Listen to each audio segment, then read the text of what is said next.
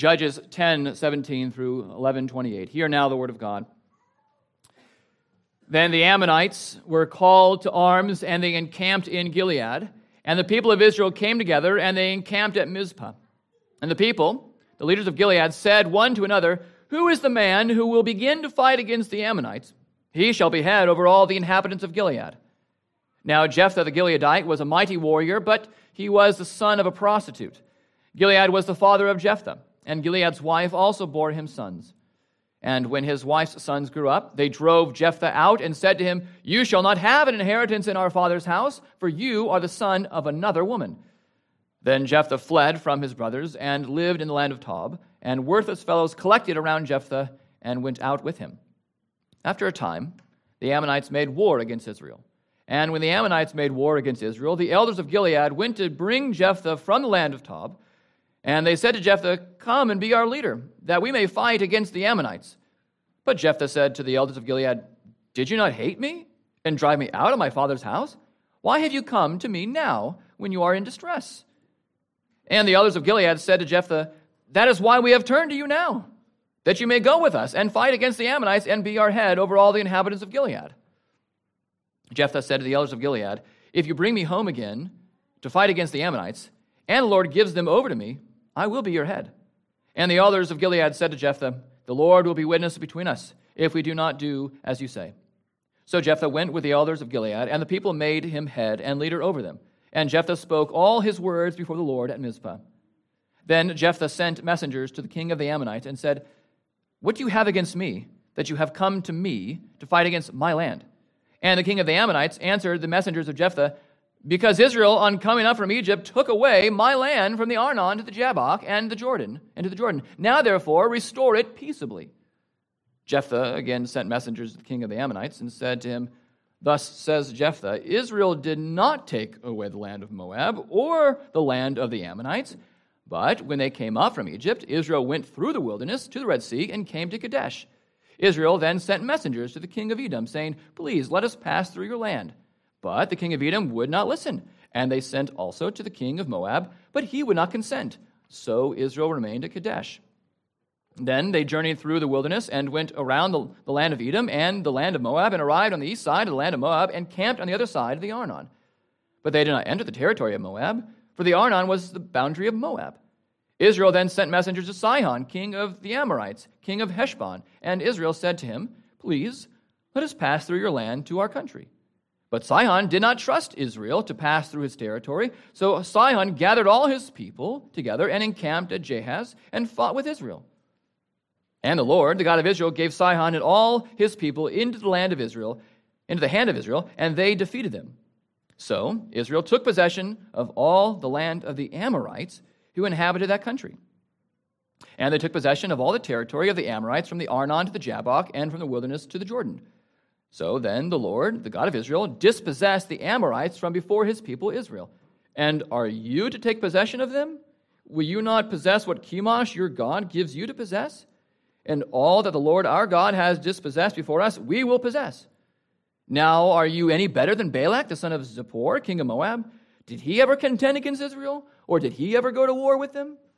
While Israel lived in Heshbon and its villages, and in Aroer and its villages, and in all the cities that are on the banks of the Arnon, 300 years. Why did you not deliver them within that time?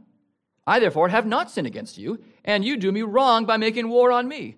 The Lord, the judge, decide this day between the people of Israel and the people of Ammon."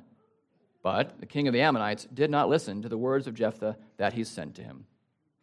Thus far, the reading of God's holy word, and may God add his blessing to the reading of his word. Thanks be to God. You may be seated.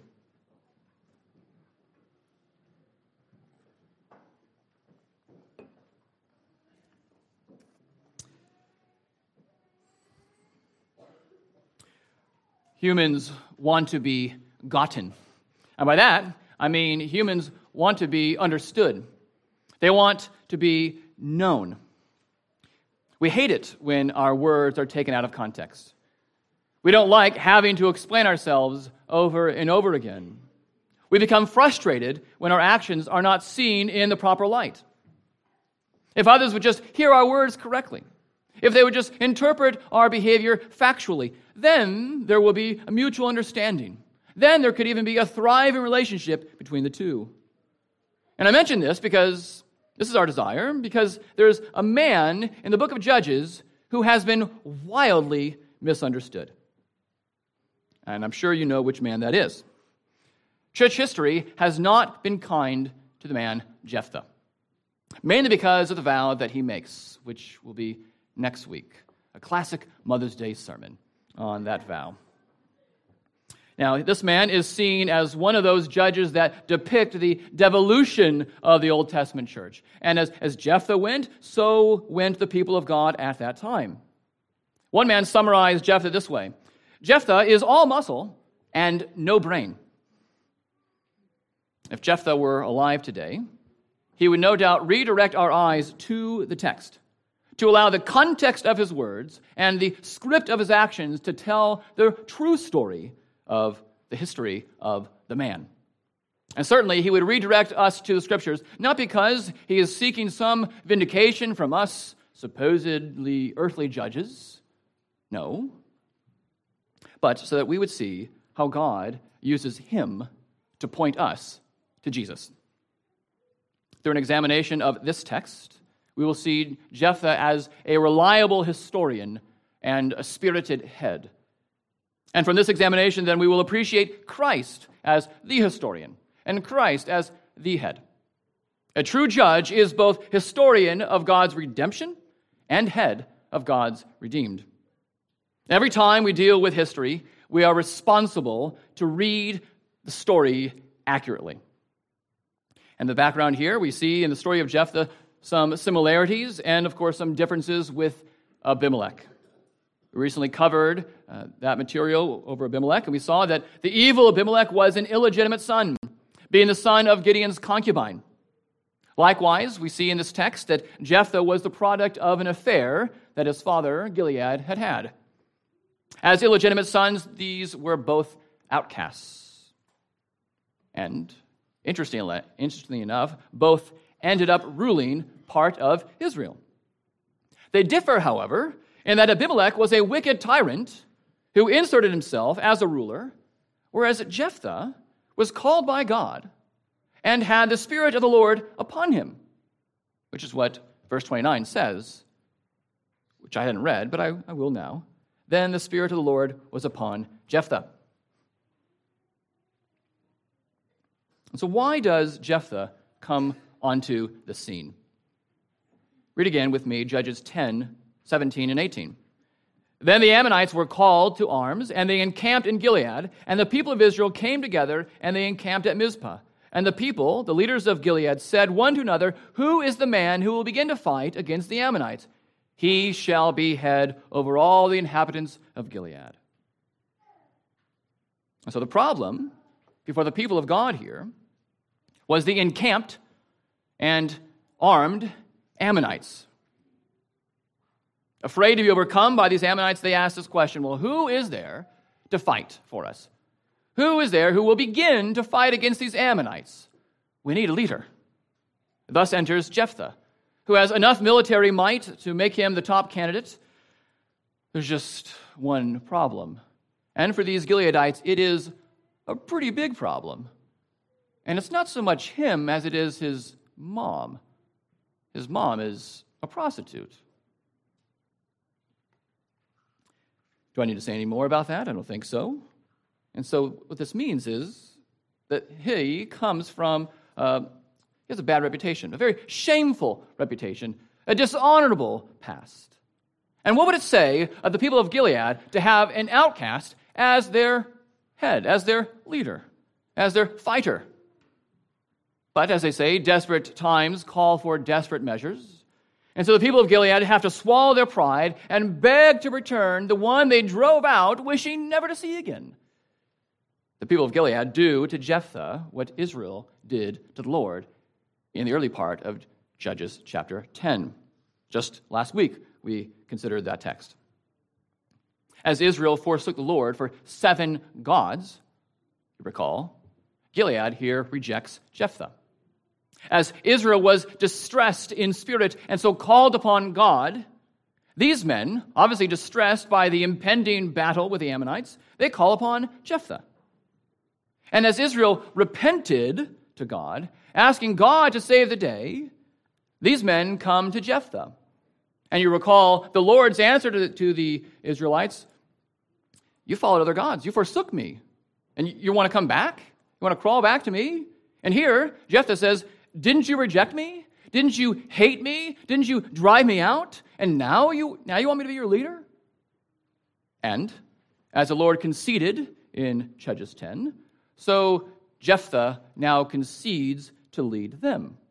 This Jephthah story is an enacted story of Israel's relationship with the Lord in the previous chapter. It's a very important point to make. The facts that Jephthah had the Spirit of the Lord upon him in Judges 11:29, and that Jephthah is here the Yahweh figure, the Lord figure, should help us to see his identity as historian and head in their truly redemptive light. And to be a true historian, you have to know your facts. What kind of historian doesn't know his facts? A bad one. And we have to ask, is Jephthah's historical account, as one man said, an ignorant man's bold bluster? Is he just trying to bluff the king of the Ammonites here with his long history, his long recounting of the history of the fight that we read? And many today will challenge Jephthah, say that Jephthah didn't get his facts right. And so, was he a bad historian? No. Remember, Jephthah begins this history lesson because land is at stake. If a squatter comes into your home, you, as the homeowner, say, you didn't buy this land. You don't have the papers. This is not your property. This is not your land. This is my land. Get out of here. And if you're in a state that's not like California, you'll have a strong case against them. That was a bit of a joke, but it's also reminiscent of what's going on in California and squatters, but okay. This Ammonite squatter says to Israel that Israel is on his land and that Israel had taken this land. And so the question is the king here simply taking back what is already his? No, as the real facts of history show. Real history cares about real facts and all of the nitty-gritty details of history, every jot and tittle of history. So Jephthah recounts the conflict in the past few hundred years. Once Israel left Egypt, and you can read about this recounting in the book of Numbers, but once Israel left Egypt, they respected the lands of Edom and Moab, and so they asked for permission to pass through as they wandered the wilderness. You might remember that. And you might then also remember that access was not granted. It was denied them. What does Israel do? Israel, respecting their land, did not wage war against Edom or Moab, but went around. And so it is the same thing with King Sihon, which we read in Psalm 135. King Sihon, the king of the Amorites, if you're beginning to not pay attention, wake up. Amorites, very important. They asked King Sihon for permission to pass through this land of the Amorites. This is the land in question. This is a 50-mile piece of land between the Arnon and Jabbok rivers. I'm sure you know the area well. King Sihon immediately attacked. There you guys are, by the way. It's good to hear you. King Sihon attacked the people of Israel, and Israel defended himself, and by God's powerful grace, Israel won the land. And so all that to say, Jephthah is in fact saying, why are you calling it your land? The land was Amorite, not Ammonite. Now, we're going to get those two words mixed up, aren't we? Before today, you might not have known the difference between Amorite and Ammonite. But for Jephthah, there were significant distinctions. He knew them. He knew the differences. And he says, the Lord drove out the Amorites and gave that land to Israel. It is our land. It isn't your land, O king of the Ammonites. It was Amorite. We took it because they came after us. We conquered them. That land is ours. And, as he says, it has been ours for hundreds of years. 300 years from this point. Why didn't you try to get this land at that time? He's asking. And so there's a final piece of history here, of Jephthah's history lesson, that some see as evidence of Jephthah's ignorance. And if he's ignorant, he's not a good historian. If he's not a good historian, he doesn't picture for us Christ as historian. That's the whole point of all this. Jephthah mentions Chemosh as the god of the Ammonites. Now, two quick questions before us. Does Jephthah believe that Chemosh is a real god who really gave them land? Verse 24 says, "Will you not possess what Chemosh, your God, gives you to possess?" Well, let me answer that question with a question. Does the psalmist in Psalm 95:3 believe that there are other gods when he says that God is above all the gods? No, of course not.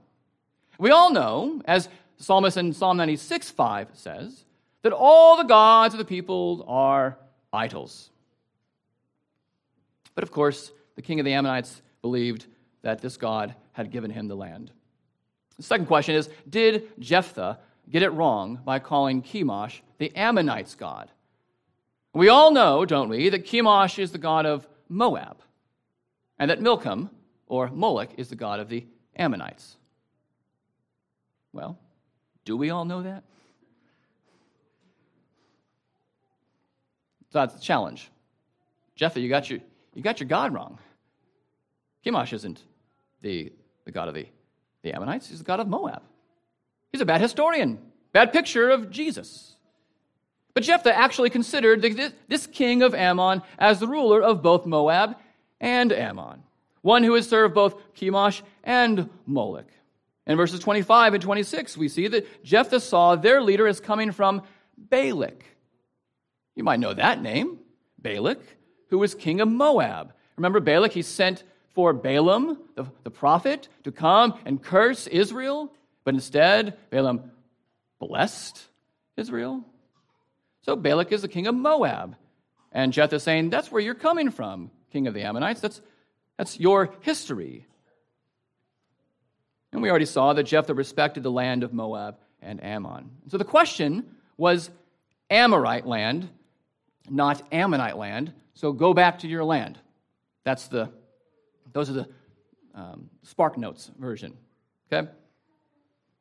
I know that was a lot.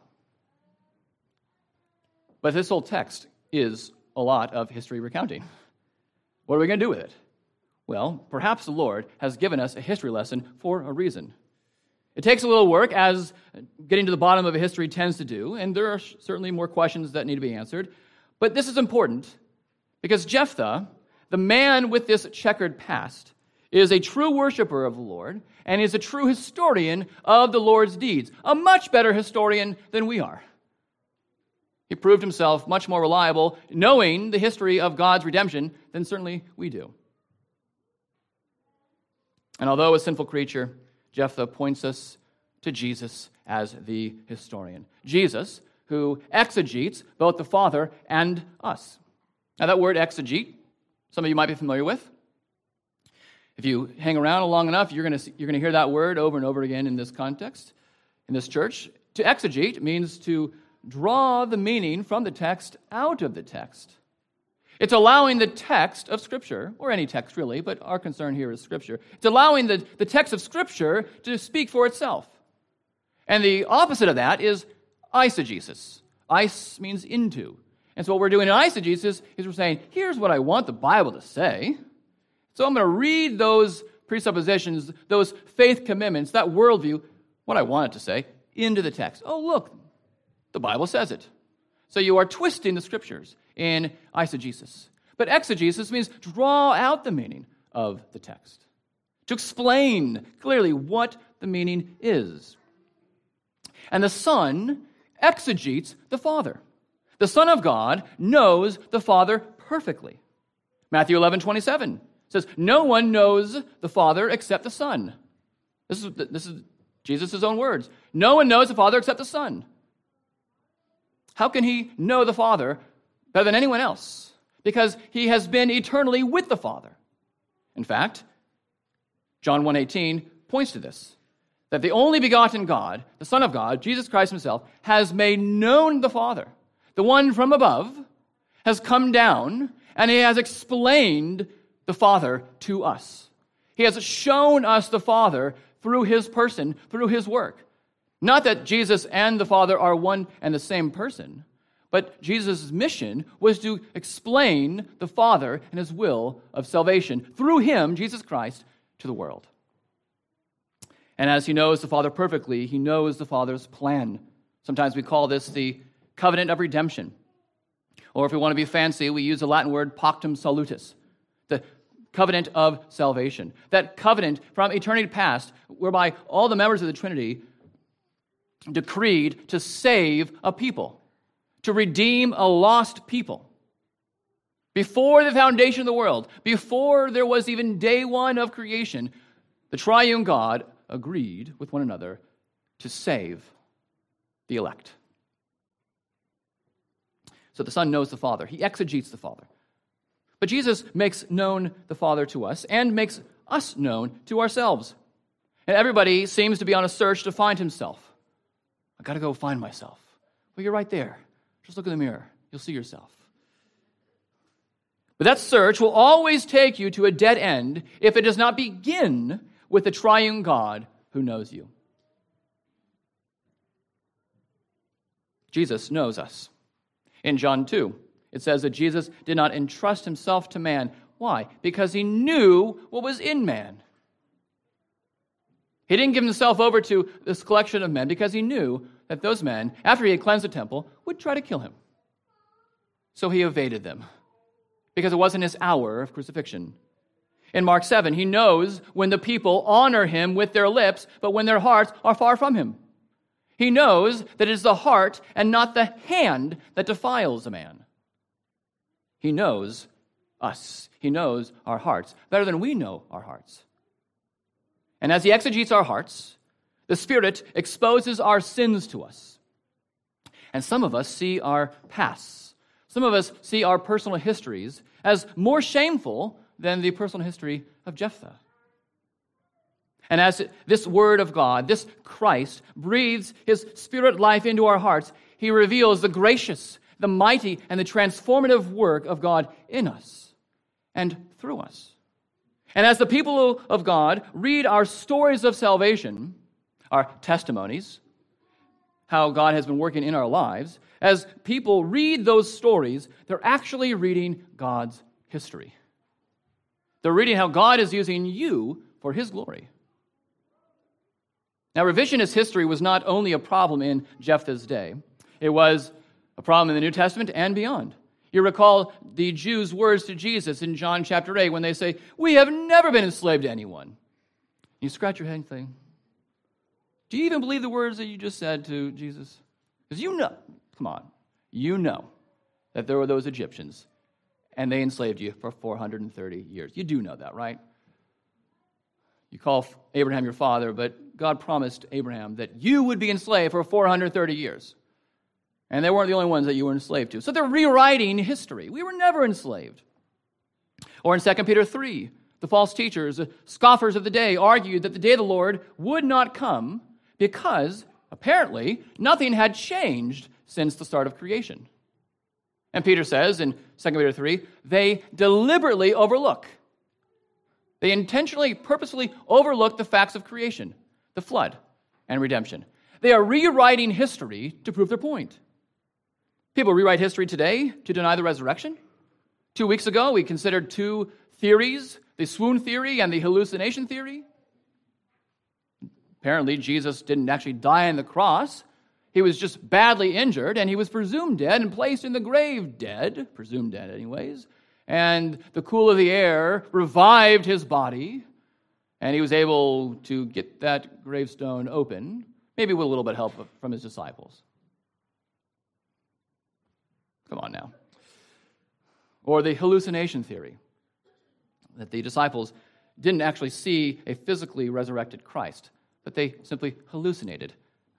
They really wanted Jesus to be risen from the dead. And you know, the mind can be a powerful thing.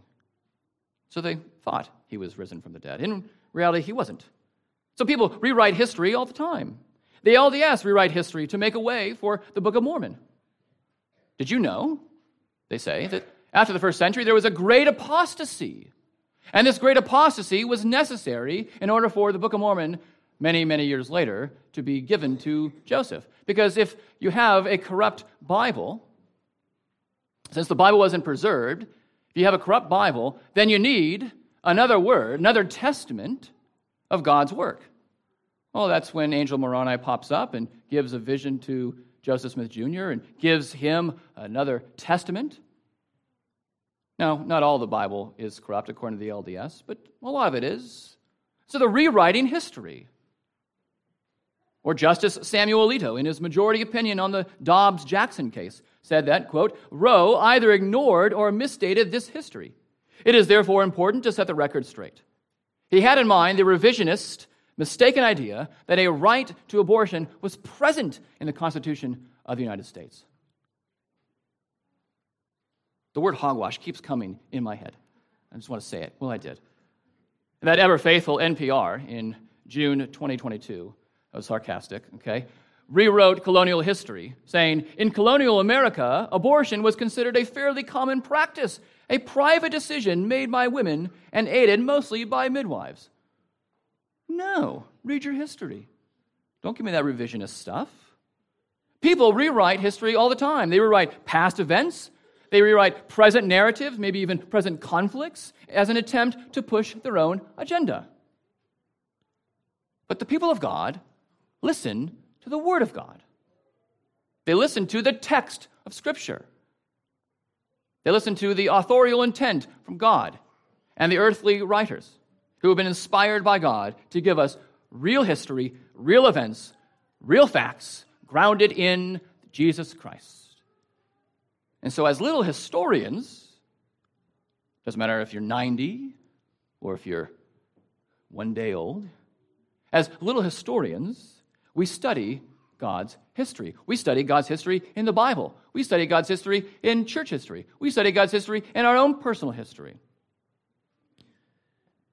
Maybe you can challenge one another. I'm challenging you now, but you're not going to meet this challenge right now. If someone asked you to chart God's story of salvation through all the covenants, could you do it? Do you see how God has worked in history? Let me give you a little teaser here. Do you know the two covenants, covenant of works, Genesis 2:16, 17, and then Genesis 3:15, the covenant of grace, which has its several administrations with Noah and Abraham and Moses and David and the new covenant? Do you know that general way that God is working from Old Testament to New? You would do well to know that. That's God's history, told to you in the Bible. Do you know the general contours? Or do you know some of the particulars? I recently watched this presentation from, I think it was a 10-year-old boy, and he identified Jesus in every book of the Bible, from Genesis to Revelation. It was a one sentence, one phrase of where Jesus is exemplified in each of those books. In Genesis, he's the seed of the woman. In Exodus, Jesus is the Passover lamb. In Leviticus, he's the high priest. In Numbers, he is the pillar of cloud by day and the pillar of fire by night. In Deuteronomy, he is the prophet like Moses. In Joshua, he is the captain of our salvation. In Judges, he is the judge and lawgiver. In Ruth, he is the kinsman redeemer. In 1 and 2 Samuel, he is our trusted prophet. In Kings and Chronicles, he is our reigning king. In Ezra, he is the rebuilder of walls. In Esther, he is our Mordecai. In Job, he is our living redeemer. In Psalms, he is our shepherd. In Proverbs and Ecclesiastes, he is our wisdom. In Song of Solomon, he is our bridegroom. In Isaiah, he is the Prince of Peace. In Jeremiah, the righteous branch. In Lamentations, the weeping prophet. And on and on and on. What an encouragement it was to watch this presentation from this young boy who would just tell us a little bit about Jesus in every book of the Bible. That's him beginning to know his Bible history. Do you know your church history? You know that God has not just begun his great work in this generation. Do you know some of the creeds and councils in the early centuries of the church? Do you know some of the pivotal moments in church history? The East and West split, the medieval period, the Reformation, the Puritans, and even now how God is working today. You would do well to know those. Because God is working throughout that history. He didn't just stop working at the cross and resurrection and then say, okay, I'm leaving history up to you guys. Well, God is working in his people every generation. And you would do well to be a historian of God's church history. Do you know your own personal history? I imagine you do. How God has worked in you, how God has saved you specifically.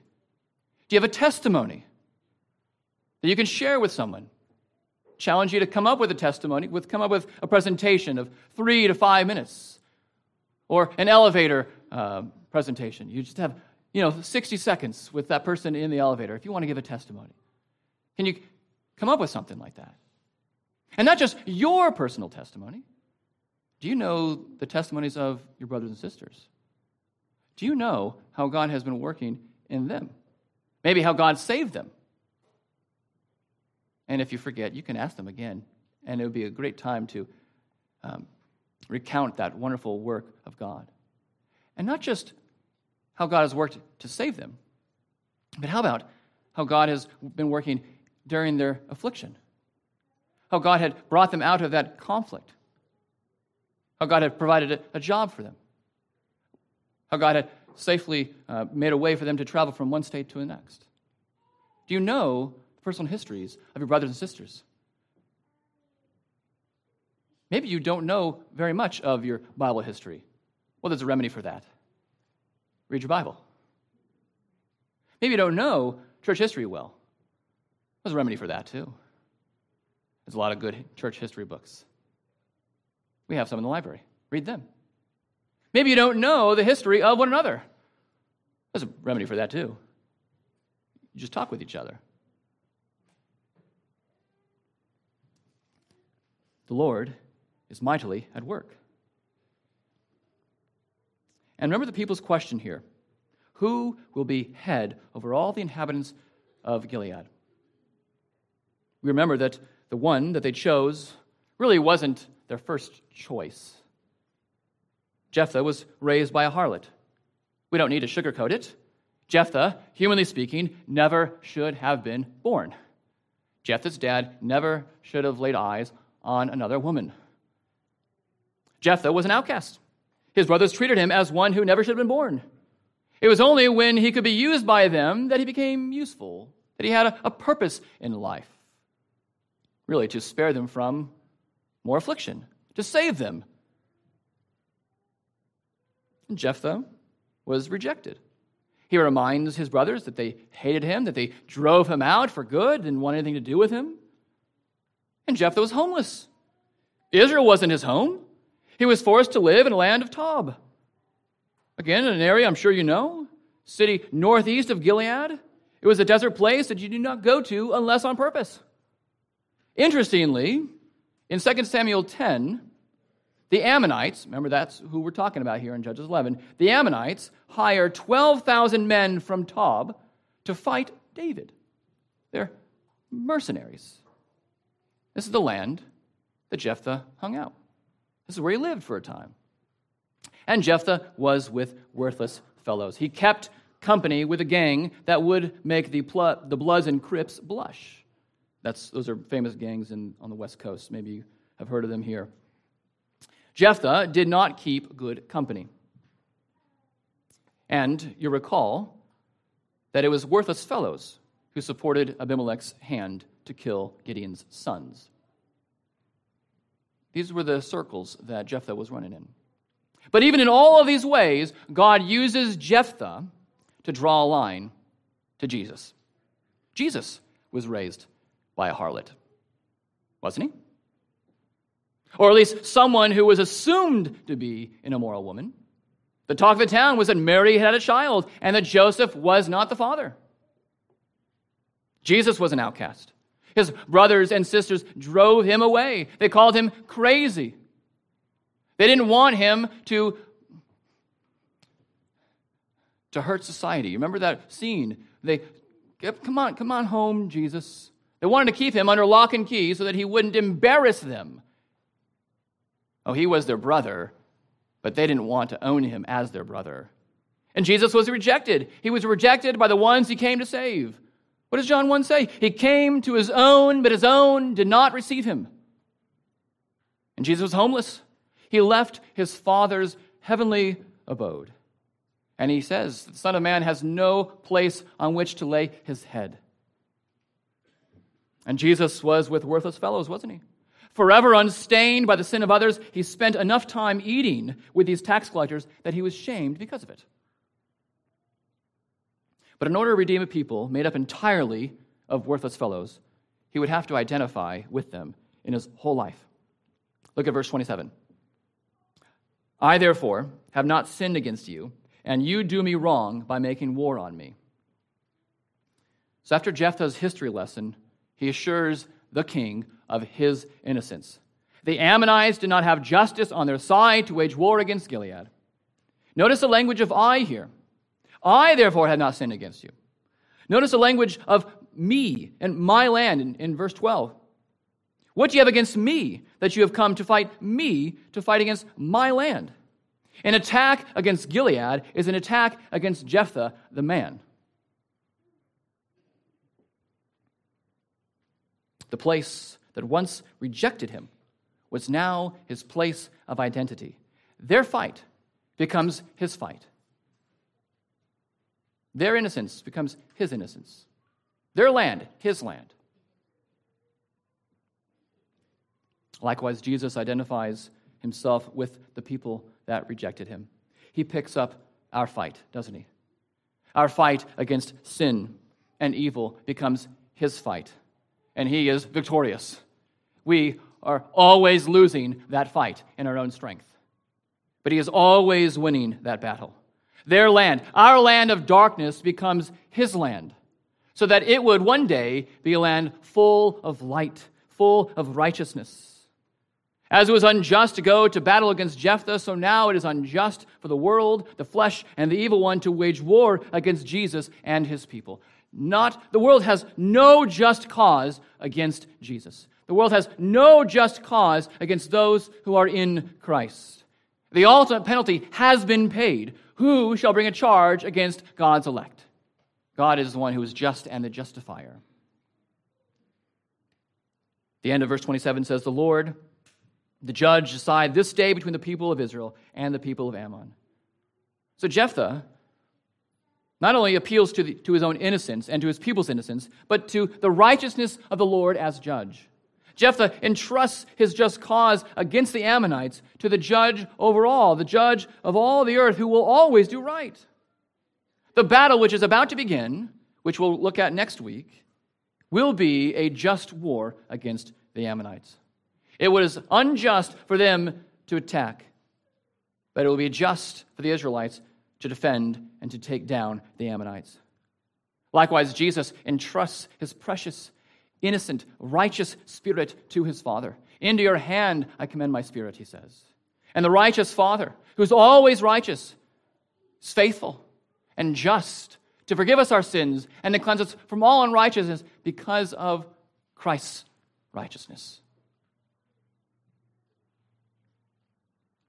Verse 28, but the king of the Ammonites did not listen to the words of Jephthah that he sent to him. We must not be hard-hearted to the saving work of Christ. The king of the Ammonites could not be troubled by the real facts of history. He refuses to listen to Jephthah. Instead, he digs in his heels against the man, and then a war will ensue. Those who do not read history with the eyes of Christ will not have the Christ. A few centuries ago, there was a man, a Captain Mitchell, a very hard-hearted man. He was already married, but that did not stop him from looking at another woman. He had his eyes on a certain Susan Warren, who desired to move to America in the mid-1600s, and the Mitchells were her only ticket. And so Captain Mitchell and Mrs. Mitchell arranged an expedition to Maryland, and Mrs. Mitchell conveniently died in the middle of the Atlantic Ocean. Captain Mitchell, of course, was the lead suspect on the death of his wife. The captain forced Susan to lie with him, and soon she was found pregnant. He refused to marry Susan. She would plead with him to care for her, to care for their child. She even brought scripture to him. She reminded him of the Bible and said that he, as a Christian gentleman, should make things right. Captain Mitchell laughed it off, saying that Jesus and the Holy Spirit are just a man and a pigeon. Still hardened, he mixed an abortifacient with a poached egg and forced Susan to eat it. That the child would die. And she died as well. Such a hardened man. This is the hardened heart of a man that refuses to hear Jesus' Spirit-inspired word. Jesus has spoken to us through this text. Jephthah, being used by God, is pointing us to Christ as the historian, as the head of the world, as the head of the church, the King of kings, the Lord of lords, who has spoken clearly, who has spoken powerfully by his Spirit. What will we do when we are faced with the real facts, with real history of God's word, of God's work, of God's revelation, of how God is working in our lives? Will we listen to his words? Or will we close ourselves off from his wisdom and grace? May we always pray to the one who knows us best, that he would always soften our spirits, that he would never stop piercing our hearts with his Spirit, with his word, piercing to the division of soul and spirit, of joints and marrow. Let's pray. O gracious God, we need that transformative work that your Spirit provides. We need to hear you. We need to hear you well, hear your word. We pray that you would, by your Spirit, help us to see you more clearly. We thank you for this text in which you show us Christ. It's the one who is genuinely our head, sufficiently our head, perfectly our head, and who explains you to us and us to ourselves, that we might know you and know eternal life in Christ Jesus. In his name we pray. Amen.